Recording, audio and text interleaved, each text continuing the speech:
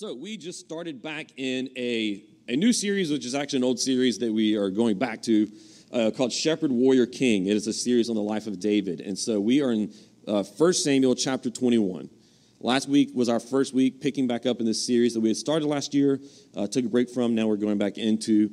So we're going to be in 1 Samuel chapter 21 today. We're going to be looking at the same section of Scripture that we looked at last week, but in just a slightly different angle. Because whenever I was studying this passage, I thought that there was a couple of really big ideas that we needed to pull out of it. Too much to do in just 1 week. So that's why this is kind of a part one and part two from last week. But if you weren't here last week, you're not going to be lost. It's okay. So we're going to be in 1 Samuel chapter 21. I'm going to read for us, starting in verse 1, just so that we all have the context. And I'm going to read verse 1 through 9.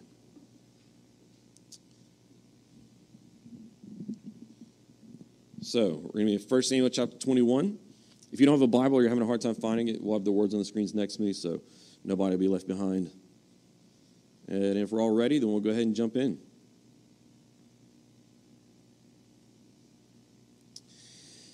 All right, well, in 1 Samuel chapter 21, it says, in verse 1, David went to the priest Ahimelech at Nob. Ahimelech was afraid to meet David, so he said to him, "Why are you alone and no one is with you?" David answered the priest Ahimelech, "The king gave me a mission, but he told me, 'Don't let anyone know anything about the mission I'm sending you on, or what I've ordered you to do. I have stationed young men at a certain place. Now what do you have on hand? Give me 5 loaves of bread, or whatever can be found.' The priest told him, 'There is no ordinary bread on hand. However, there is consecrated bread. But the young men may eat it only if they have kept themselves from women.' David answered him, 'I swear that women are being kept from us, as always when I go out to battle. The young men's bodies are consecrated, even on an ordinary mission, so of course their bodies are consecrated today.' So the priest gave him the consecrated bread, for there was no bread there except the bread of the presence, that had been removed from the presence of the Lord. When the bread was removed, it had been replaced with warm bread." In verse 7 it says, "One of Saul's servants, detained before the Lord, was there that day. His name was Doeg the Edomite, chief of Saul's shepherds. David said to Ahimelech, 'Do you have a spear or sword on hand?' 'I didn't even bring my sword or my weapons, since the king's mission was urgent.' The priest replied, 'The sword of Goliath the Philistine, whom you killed in the valley of Elah, is here, wrapped in a cloth behind the ephod. If you want to take it for yourself, then take it, for there isn't another one here.' 'There's none like it,' David said. 'Give it to me.'" So, here in 1 Samuel 21, we are at this stage in David's life where, if you're familiar with the life of David, he was a shepherd boy who was caught up into battle with the Philistines whenever they were facing the champion warrior, the giant Goliath from the Philistine army. David goes and he slays the giant. He becomes a warrior in Saul's army. He rises up through the ranks to become the most famous of Saul's generals, a top member in Saul's cabinet, you can say. But more than that, his famous celebrity within Israel, his adoration from the people, surpassed even that of Saul the king. So through these years of David rising up in honor before the people and in favor before the Lord, Saul is actually declining because Saul is no longer obedient to the Lord. He is breaking his covenant with the Lord. And so God takes his hand away from Saul and his kingdom, and he puts it onto David. And so along with this, God moving his hand from Saul to David and David's kingdom, and David being his rightful chosen king, you see along with that the blessing that comes with it. Like I said before, you see the adoration of the people. And so Saul, being the tyrant that he was threatened. He was incredibly paranoid and threatened by David's popularity among the people, by his success in battle and life and so on. And so, being paranoid and insecure, he starts making these different attempts to try to reduce the fame, the status, and then even to take the life of David. He tries a couple of different times, and people told David, "You know what, just let him simmer down. He'll be okay. Don't worry about it. You know how he is." Until finally, in 1 Samuel chapter 20, it comes to a breaking point where finally, David and Jonathan, Saul's son, whom David was very close to, recognized that this break between Saul and David is final, right? There's no mending this. Saul absolutely intends to take David's life. And so what David has to do, he has no choice but to escape, go on the run as a fugitive in the wilderness. And that's what we see happening here in 1 Samuel chapter 21. This is the beginning of the wilderness stage of David's life, where he is running for his life. He's running as a fugitive, going from town to town, city to city, slowly gathering together for himself some men to bring with him in case he goes into battle with Saul, hiding in caves and different places that'll take him in to give him refuge, and so on. And so this is the very beginning of it, where we see it. In the beginning of 21, where he goes to Nob to find where the tabernacle was located at the time and talk to this priest named Ahimelech. Because being on the run and a fugitive as he was running with nothing but the clothes on his back. He was in the wilderness with nothing but the clothes on his back. So he goes to Ahimelech and he says, hey, I need food and I need weapons, anything that you might have on hand, right? He had absolutely nothing. It was a desperate situation that he was in. But even in his desperate situation, and though he did not deserve the grace of God, because you can see here, he's using some deceit. It doesn't look as though as he's following God's will as much as he is just running for his life. Despite his undeservingness, God still provides for him. And that's what we saw last week, is that even in David's desperation, God still provided for him. He had no bread on hand, and what did God do? He filled his hands with bread from his own presence. That's what it meant when it was talking about how the only bread that they had in the tabernacle was the bread of the presence. In other words, David was given heavenly bread, right, directly from God's presence to sustain himself, even as he was in this desperate situation on the run. And that's what we're going to continue to see today, is how even in David's desperation, God provided for him. But in addition to that, what I really want us to emphasize and highlight today is how we ought to live in a time of desperation, right? So looking towards and understanding that we are sustained by God through his provision, even when we were going through suffering or we were in a desperate situation. But on top of that, the responsibility that we have to live in a certain way, no matter what we were going through. So we're going to look at a couple of things. First, we're going to look at the world's suffering. Then we're going to look at God's calling. And then finally, the Christian's opportunity. So the world's suffering, God's calling, and then the Christian's opportunity. So, now that we have the context of what's happening here in this passage, let's look at this first point, the world's suffering. So, there's something that you heard a whole lot last year, right?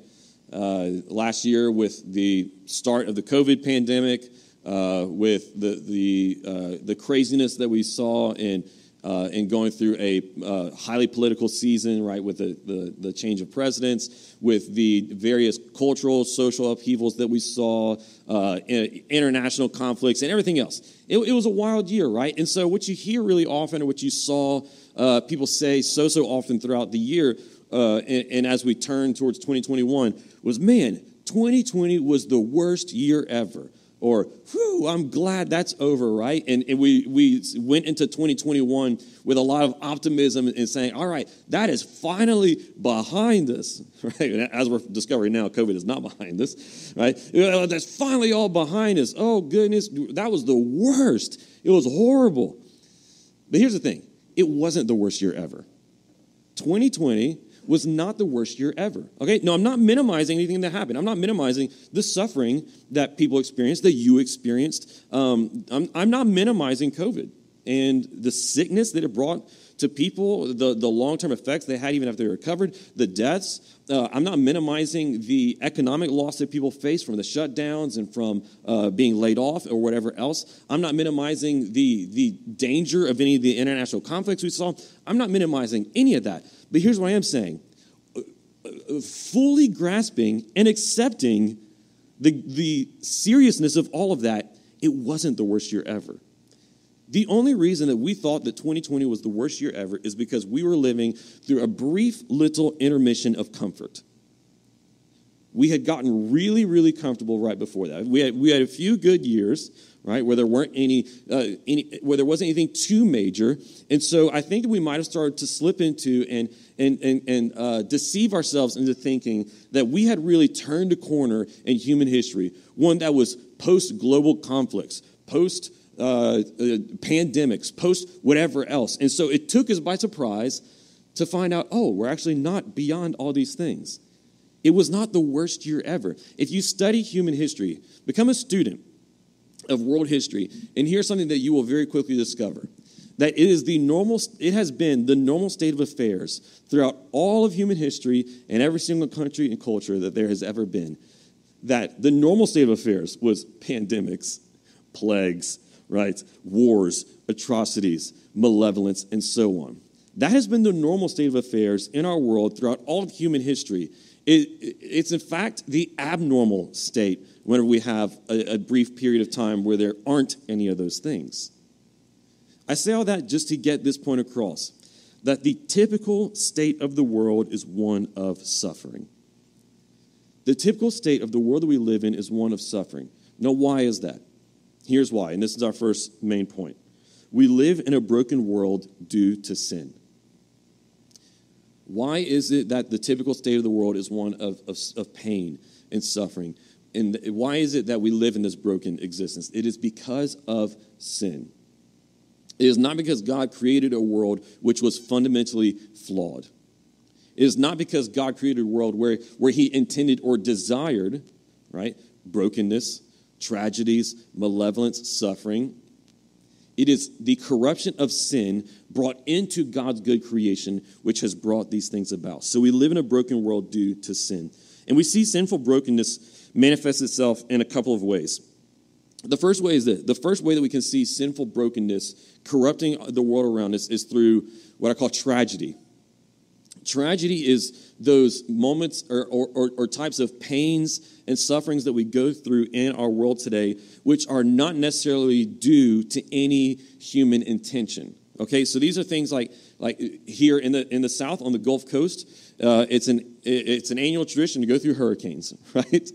Now, the hurricanes that we experience, that we go through, whether it's Katrina, Laura, right, any of the other devastations that we've seen to our neighbors or even to ourselves here in Acadiana, right? None of these hurricanes are due to any human intention, right? We cannot point to one person who said it is because of him that this hurricane came, or her, or them, or whoever else, right? No one had any control over it. It just happened, okay?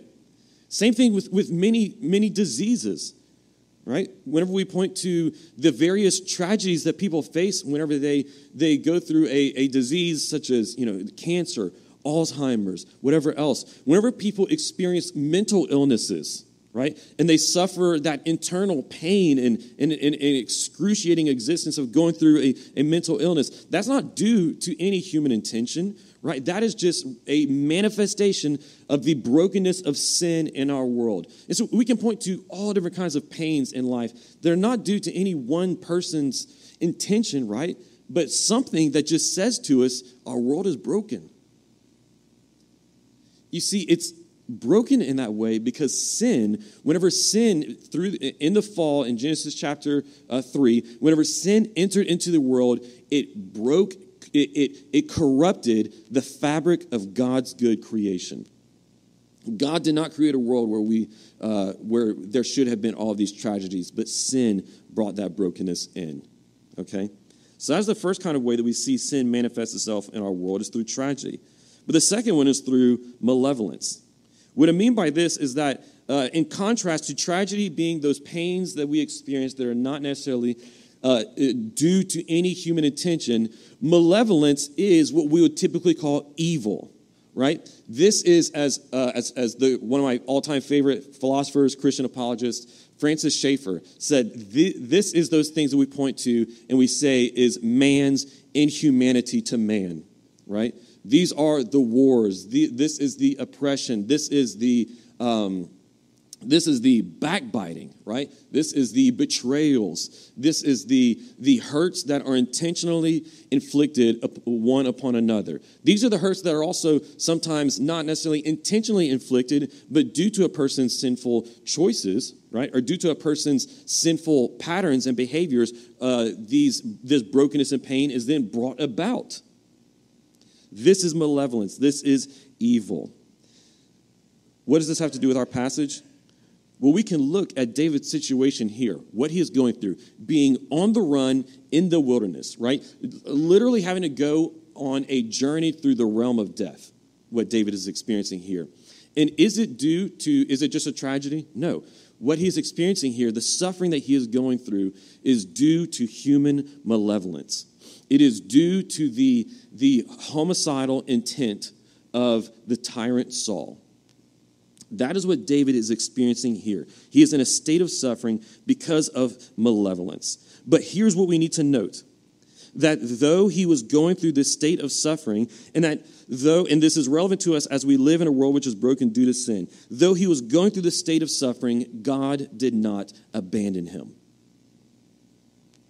Though he was going through this desperate state, and as we saw last week, though he was going through this desperate state, and he was acting with desperate behavior, which is not justified, right? No matter what the circumstance, desperate behavior is not justified. Though he was in that state, God does not abandon David. David goes to Ahimelech at the tabernacle with empty hands. There's this repetition of the language of hands here. He has empty hands, and he asks Ahimelech what's on their hand and to give it into his hand, right? He comes with nothing, like I said, but the clothes on his back. And God, through the situation, through Ahimelech, provides him with heavenly bread and with a sword, as we're going to see in a moment. Even in this state and in this situation, God does not abandon him. And it is so important for us as we do a somber reflection on the state of our world's brokenness to highlight and understand this. So we have a realistic view of the world, but we also have an equal grasp on that truth, that God does not abandon us. No matter how bad it looks, no matter how desperate it feels, no matter how small you feel in comparison to the powers that are against you, no matter how hurt and broken you are, no matter how much you feel you have been torn apart, God does not abandon us. And here's what that means. This is beautiful. It means that in this broken world, since God does not abandon us, we are more than conquerors. That means this. It means that no matter what you go through, you are not ultimately a victim. It means that no matter what you go through, even if you're going through that suffering fully due to your own choices, right? Your own sinful or moronic choices, right? Even if you go through that state, because even then God does not abandon you. You are not ultimately a victim, or you're not ultimately just getting what is due to you. Right? Even then, we are more than conquerors. Even whenever we endure pandemics, even whenever we endure storms, no matter what we go through, because God does not abandon us in the midst of our storms and suffering and pains, or whatever malevolence might be aimed against us, we are more than conquerors. This is what Paul writes about in Romans chapter 8, verses 35 through 39. He wrote, he said, "Who can separate us from the love of Christ? Can affliction or distress or persecution or famine or nakedness or danger or sword? As it is written, because of you we are being put to death all day long. We are counted as sheep to be slaughtered. No, in all these things we are more than conquerors through him who loved us. For I am persuaded that neither death nor life, nor angels nor rulers, nor things present nor things to come, nor powers, nor height nor depth, nor any other created thing will be able to separate us from the love of God that is in Christ Jesus our Lord." Paul lists almost every type of suffering, or every type of source of suffering and malevolence that we can go through in this life here in that passage. And he is determined of this truth, that no matter where suffering comes from, how intense it is, it cannot separate us from the love of God. And so as long as we go through our suffering, but we go through it still in the love of God from which we cannot be separated, it's still God being with us, then through those things, we are more than conquerors. No, I don't say that as just like a psychological trick. So if you're going through suffering, you can just say to yourself, well, I'm more than a conqueror, and it starts to feel better, right? Okay? I think that's irresponsible. That's not what I'm saying, okay? It's not a psychological trick. It is an objective truth, which will then start to change your perception of what you're going through, right? If before you were going through suffering and you were telling yourself that you were a victim, or you were telling yourself that you were helpless, that there was nothing you could do, right? Or that you were abandoned alone, right? If these are the things that you were telling yourself, well, then you know what that's going to happen? It's going to have a self-fulfilling prophecy, right? They're going to be self-fulfilling things you're telling yourself, which is going to keep you in that state, right? And which is going to keep you miserable, and which is going to prevent you from seeing and experiencing God's love for you, even through what you're going through. But if that perception is then first changed, you realize, no, I'm not those things that I'm telling myself. And no, I'm not those things that my culture or my family or whoever else has told me that I am. In Christ, who never abandons me, even in the situation that I'm going through now, which hurts, I am more than a conqueror. If that perception can change, then guess what else might change? It might change the way that you act. It might change the way that you start to see the situation you're in, and blind spots that you once had before because you were living with in those lies are removed, and you start to see opportunities to improve your situation, or to improve the situation of your community, to engage with the suffering of the world. David's suffering here in this passage is because of Saul's sin, but though he is on the run with empty hands, he is not a victim, because God is providing everything that he needs, and he will, as David continues to go along in God's love, he will work out all things for his good, something that we see Paul affirm in Romans chapter 8. And so, as I said before, if we can grasp this truth that we see in David's story, that we see in Romans chapter 8, then it can start to make a difference in your life today. It can start to make a difference even while you're walking through the wilderness. And so, let me ask this question. So, if we are more than conquerors, what does that mean for us now? What does that mean for us right now? Because like I said, Paul did not write this to us to just be a psychological trick. And he did not write this to us so that we would say, okay, well, so we would overly spiritualize it, where we start to say, okay, so we're suffering right now, but one day long in the future, on the other side of eternity, where we die and go to heaven, then things are going to be great then. We're going to be more than conquerors then. And I don't think that Paul was talking in purely future or eschatological terms. I think he was speaking in a present reality. What he was saying here has ramifications for the now, too. Yes, I'm looking forward to that day whenever we get to experience the Christ our King's final defeat over sin, right? I'm looking forward to that. But I think that what Paul has to say to us here, what we have to learn from this story, has ramifications for today. In other words, if we are more than conquerors, do we have a responsibility to live in a certain manner in a world of tragedy and malevolence? Does God expect something from us now, or does he expect for us to just passively ride out the storm until he swoops in to deliver? Here's what I believe is God's calling to us. This is the second big point. God calls us to face the world's suffering.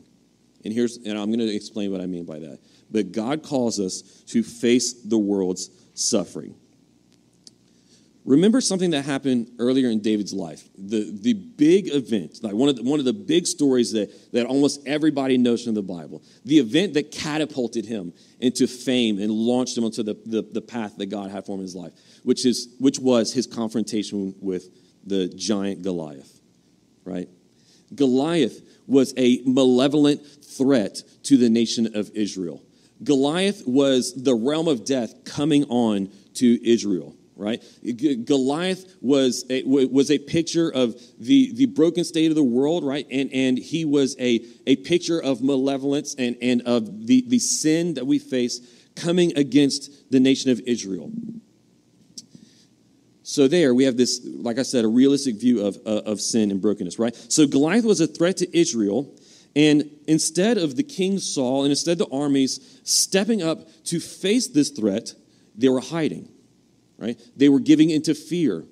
They were just trying to passively ride out the situation, hoping that maybe Goliath would give up, or hopefully, I don't know, a meteor would fall out of the sky and strike them down, right? Whatever else it might be. But instead, or in contrast, we see David. And whenever David sees this threat that is coming against the nation of Israel, whenever David sees this threat that is coming against his people, he doesn't just see a threat. He sees, because he believes in the power of God, and because he believes in God's covenant to his people Israel, that he will provide them with everything they need to overcome any threat. Whenever he looks at Goliath, while everyone else sees malevolence, while everyone else sees suffering to be avoided, he sees an opportunity. Whenever David sees Goliath early on, what he sees is an invitation from God to change the state of affairs to bring about a better situation for God's glory and for the benefit of his people. Do you see that? What was the big difference? Because David understood God's calling. That yes, that the world is in a state of suffering, that Goliath was a malevolent threat to them, but that God calls his people, because we are secure in his love, to engage with those situations. And that whenever we do, there might be an opportunity to change it for the better. Here's this truth. In every instance of suffering, there's an opportunity to change it if we accept God's invitation. In every instance of suffering that we see in our world, there is an opportunity to change it. How?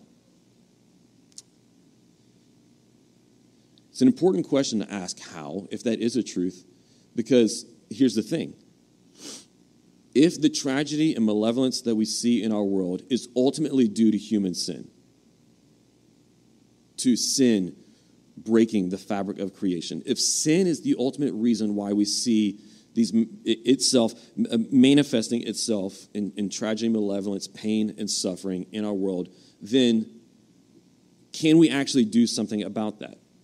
Can we as people, just as human beings, moreover as people who often contribute to the sinfulness of the world, who are sinners ourselves, who are fallen ourselves, who are broken ourselves, can we deal with that ultimate issue? Can we atone for the sin that is wreaking havoc in our world? Can we defeat the sin that is wreaking havoc in our world while we are often sinners sinning ourselves? Well, the answer to that is no. Absolutely not. It would make no sense to believe something like that. We cannot atone for the sin of the world. We cannot defeat the sin that in our own power. Being sinners ourselves, we cannot defeat the sin that we see wreaking havoc around us. So here's the thing. We need someone else to defeat sin. And that's what we see in the gospel. What if someone else could defeat sin? What we see in the gospel is Jesus, who was the greater David, slaying what was the ultimate Goliath, what was the ultimate threat against his people, which is human sin. Jesus, the ultimate David, who stepped up, who was obedient to God's calling and invitation on his life to look at and face the suffering state of our world and the ultimate problem and source that it came from, which was sin, and then slay it. Take it down like a knight slaying a dragon. Jesus defeats sin. But he would defeat sin not like David or not like the knight who slays the dragon with his sword. Jesus would defeat sin, but he would defeat it in his own death. You see, because for him to defeat sin, he has one of two choices, right? Either he is going to defeat sin by defeating us, if we are sinners as well, right? But if he loves us and he wants to rescue us from his sin, how will he both rescue us but then deal and defeat with the problem of sin? Well, the other option is for him to pay for our sin with his own life. And whenever Jesus steps up as our champion, where he steps up as our greater David, and he saves us from the consequences of our own sin, from the condemnation from our own sin, by dying the death that we deserve. But then him being a conqueror over death, rising up from the grave, and then inviting us into his new resurrection life, he then defeats the power of sin over our lives. So that there's this. Yes, we cannot defeat sin on our own. We cannot atone for the world's sin, much less our own, unless we were to die for it.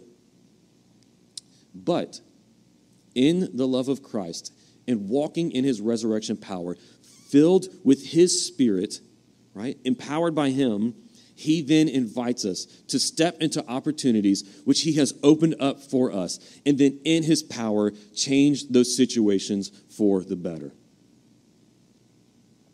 Which is why, in every instance of suffering that we see in our world, if you are a Christian, in the love of Christ, right, walking in resurrection power, there's an opportunity for you. There's an invitation from God to you to step in and make a difference. Christian,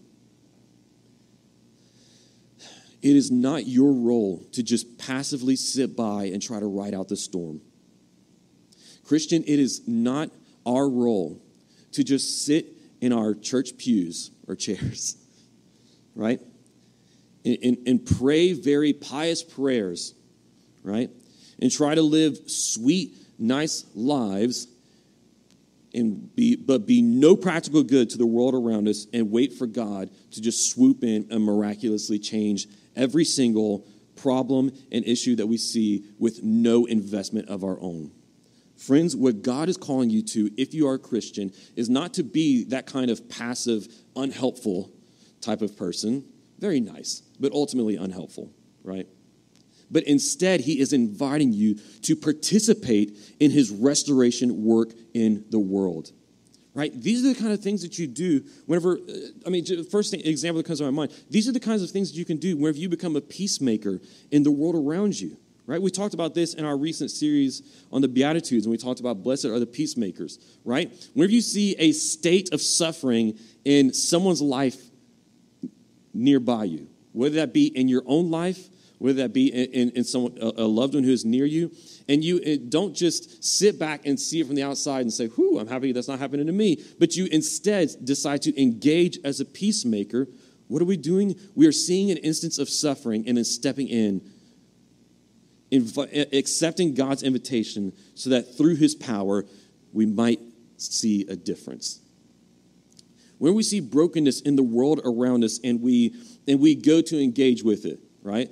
I had the pleasure of getting to talk to Pastor Tim just a little while ago and his team who are here from Wisconsin, who him and his church, his team, spend enormous amounts of resources and time to help restore areas of brokenness that they see around our country and around our world. They're here down in South Louisiana to help people who, in Lake Charles who have experienced devastation from hurricanes, fires, and so on, help people in Acadiana who are in states of brokenness.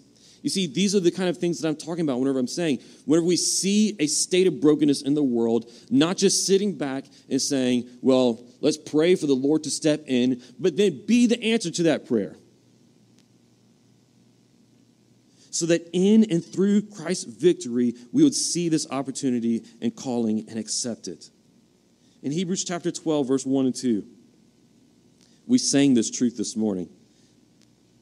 The author of Hebrews says, therefore, since we have such a large cloud of witnesses surrounding us, let us lay aside every hindrance and the sin that so easily ensnares us. Let us run with endurance the race that lies before us, keeping our eyes on Jesus, the pioneer and perfecter of our faith. For the joy that lay before him, he endured the cross, despising the shame, and sat down at the right hand of the throne of God.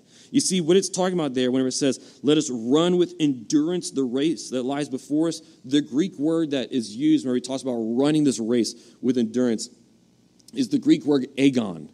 And what that is talking about is the type of struggle that you might see between two wrestlers, like in the Olympics. Whenever you have two wrestlers engaging in a fight, struggling with one another to gain dominance. This is the kind of struggle, this is the kind of running with endurance, the exertion and the effort that he is talking about here when he's calling us to run the race. You see, that is very different than the passive lives that so many Christians are living today. You see, that is so different than just trying to avoid sin in our life versus actively obeying Christ, fixing our eyes on him, and then running the race, seeing those invitations, taking up those opportunities, right, to obey him. Do you hear God's invitation? Let's look at this. This is where I want us to end and kind of tie all these things together. What happens when you accept God's invitation? So do you hear his invitation this morning? Do you see places in your life? Do you see doors of opportunity?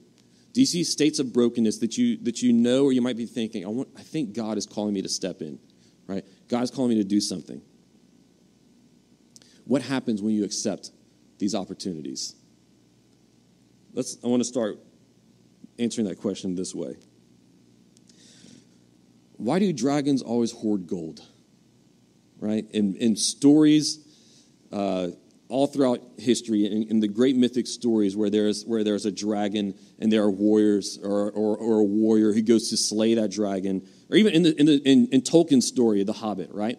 Why do dragons always hoard gold? They're always hoarding gold, or maybe sometimes it's not that they're sitting on gold, but they have, in the story of St. George and the dragon, right? The dragon had kidnapped a princess, right, or a maiden from the town, right? But in every circumstance of dragon stories, what we find is that the dragon is hoarding gold or a princess, but the dragon is hoarding something of great value. And then a warrior steps up to go and to slay that menace, that threat of suffering that there is to the community. And then once that threat is slayed, because the warrior has stepped up to engage, well, then the gold or the maiden is there as a great reward. Why is that always a part of our dragon stories? Here's why. Because I think it communicates a deep truth, which is that those things, or that which we often fear the most, is concealing what we most need. David stepped up to slay a dragon. Whenever we read the story of David and Goliath, and we read it closely, and especially we read it with help from some scholars and commentators, they tell us that Goliath is presented in the story in serpent-like language. He's presented in language very similar to the serpent that we see in Genesis chapter 3. And his armor itself is described as like scales, right? But this serpent is no small one. He is a giant. This serpent is a dragon. David is God's warrior, seeing the invitation, who steps up to slay the dragon. He literally receives a maiden as his reward. Do you remember? As one of his rewards, Saul gives David his daughter in marriage. But there's even more than that. God had another reward in store for David, which was this. Because David had accepted God's invitation to step up, to see not just a threat and be afraid, but to see an opportunity and trust in God's calling. And because he willingly stepped up to face that threat, to change the situation in participation with God's power, here, years later, whenever he was on the run, empty-handed, with nothing but the clothes on his back, God gave him the bread that he needed to sustain him, and he filled his hand with a sword. And not just any sword, but what does David say? He says, "Do you have anything on hand that I can have?" And what does the priest say? He says, "Well, I just have one thing, the sword of Goliath." The sword that the dragon was hoarding, right? The sword of the giant that you slay. It is here. It has been kept, and now it is yours. Because David accepted that invitation and he stepped up, there was this great reward that God had in store for him in his moment of greatest need. God's invitation to us is often discovered at the intersection of the world's suffering and our responsibility. If there is a reward in store for those who confront the chaos and suffering of life, then friends, as we close today, let me encourage you to step up to your calling.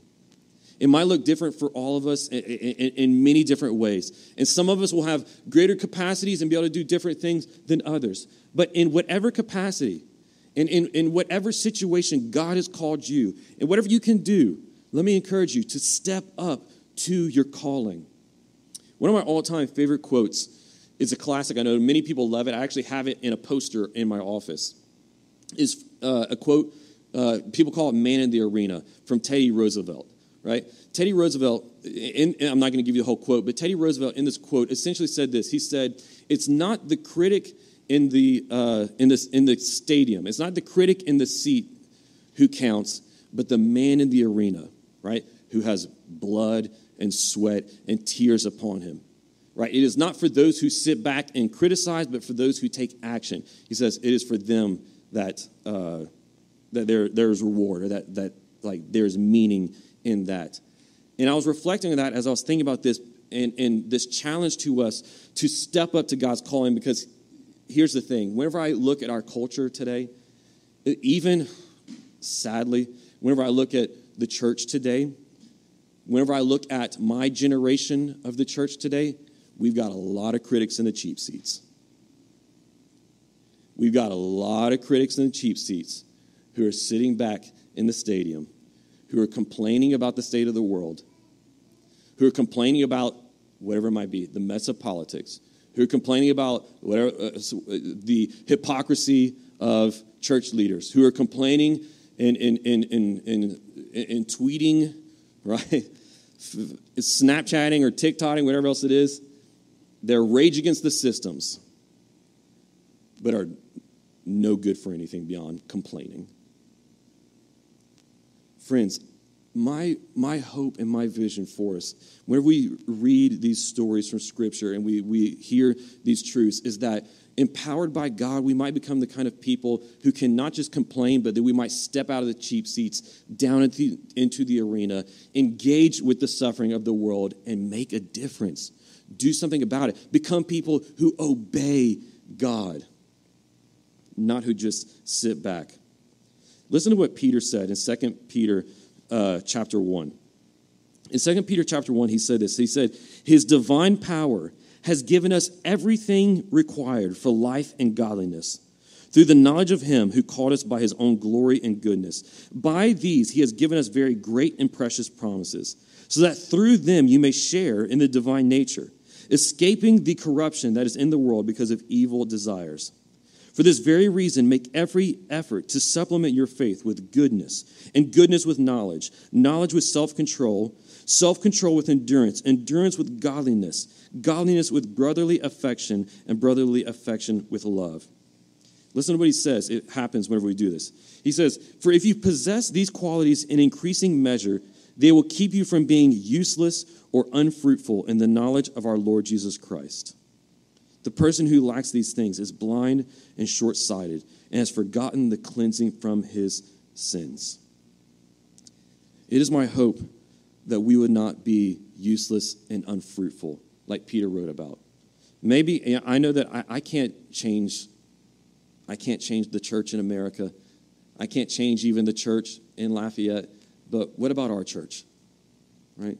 What if us, just in the small community that we have here, with the limited resources that we have here, we make a resolution that because God has given us He has provided us with everything we need, because He fills us with His divine power, because through His Word He equips us with everything that we need for life, and that as we grow in His Word, we might then step out in active obedience and be people who actually are useful and fruitful. So, let me challenge you once again. Become that helpful person. Become that person who sees, where everyone else just sees something to complain about, you see an opportunity. You see an invitation to engage in. When everyone else sees something to just be afraid of, you see an opportunity to step up in faith. And that through your actions, whatever they might be, right, engaging in the world, you might then start to slowly, and even just a little bit, move the needle slightly away from suffering towards flourishing, slightly away from brokenness towards restoration in the power of the gospel. Maybe then you will become someone who can be a blessing to your family and community.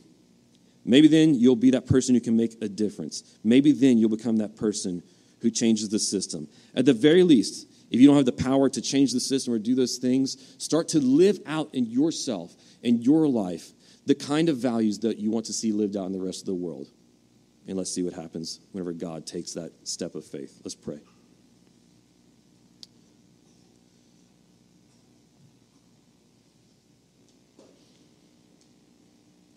Lord, we see in the story of David how whenever your people step up to the invitation that you give us to engage in the brokenness of the world, to face the powers of malevolence that are against us and that are against you, that are against your gospel and your glory. Father, whenever we accept these invitations, that you provide us with your power, that your love makes us more than conquerors through all these things, Lord, even as we might suffer and as there is cost in stepping up and facing these things, Lord, that you are with us and that there is reward for your people who do. Father, motivated by your glory, motivated by the love that you have for us that can never be taken away. Father, motivated by the reward that there is for us in Christ Jesus, knowing that he will continue to supply our every need, knowing that we, as we step into greater invitations of obedience, we will also step into greater experiences of your love, Lord. Knowing that our obedience doesn't mean you love us more, but oftentimes it means that we get it more, we experience it more, we understand it more. Lord, let us be motivated by these rewards that there are for us. Let us understand that no matter what dragon it seems to be threatening our lives, Father, that you have defeated it, that you have defeated sin in the ultimate sense. And so there is nothing that can face us in our life today that can overwhelm us. Lord, and how so often you have something of value, you have a reward waiting on the other side. So, Father, strengthen our hands. Let us be people like Peter wrote about in 2 Peter chapter 1. Would you increase our faith with goodness and with knowledge, with brotherly love and affection, with goodness and with courage, like he writes about, so that we might then start to make a difference. Perhaps it'll just start in our own lives and then in our families, in our church, but then we might then make a difference in our community, in our city, and see what you do in the spreading of your kingdom. We pray this in the name of our Savior, the greater David, Jesus Christ. Amen.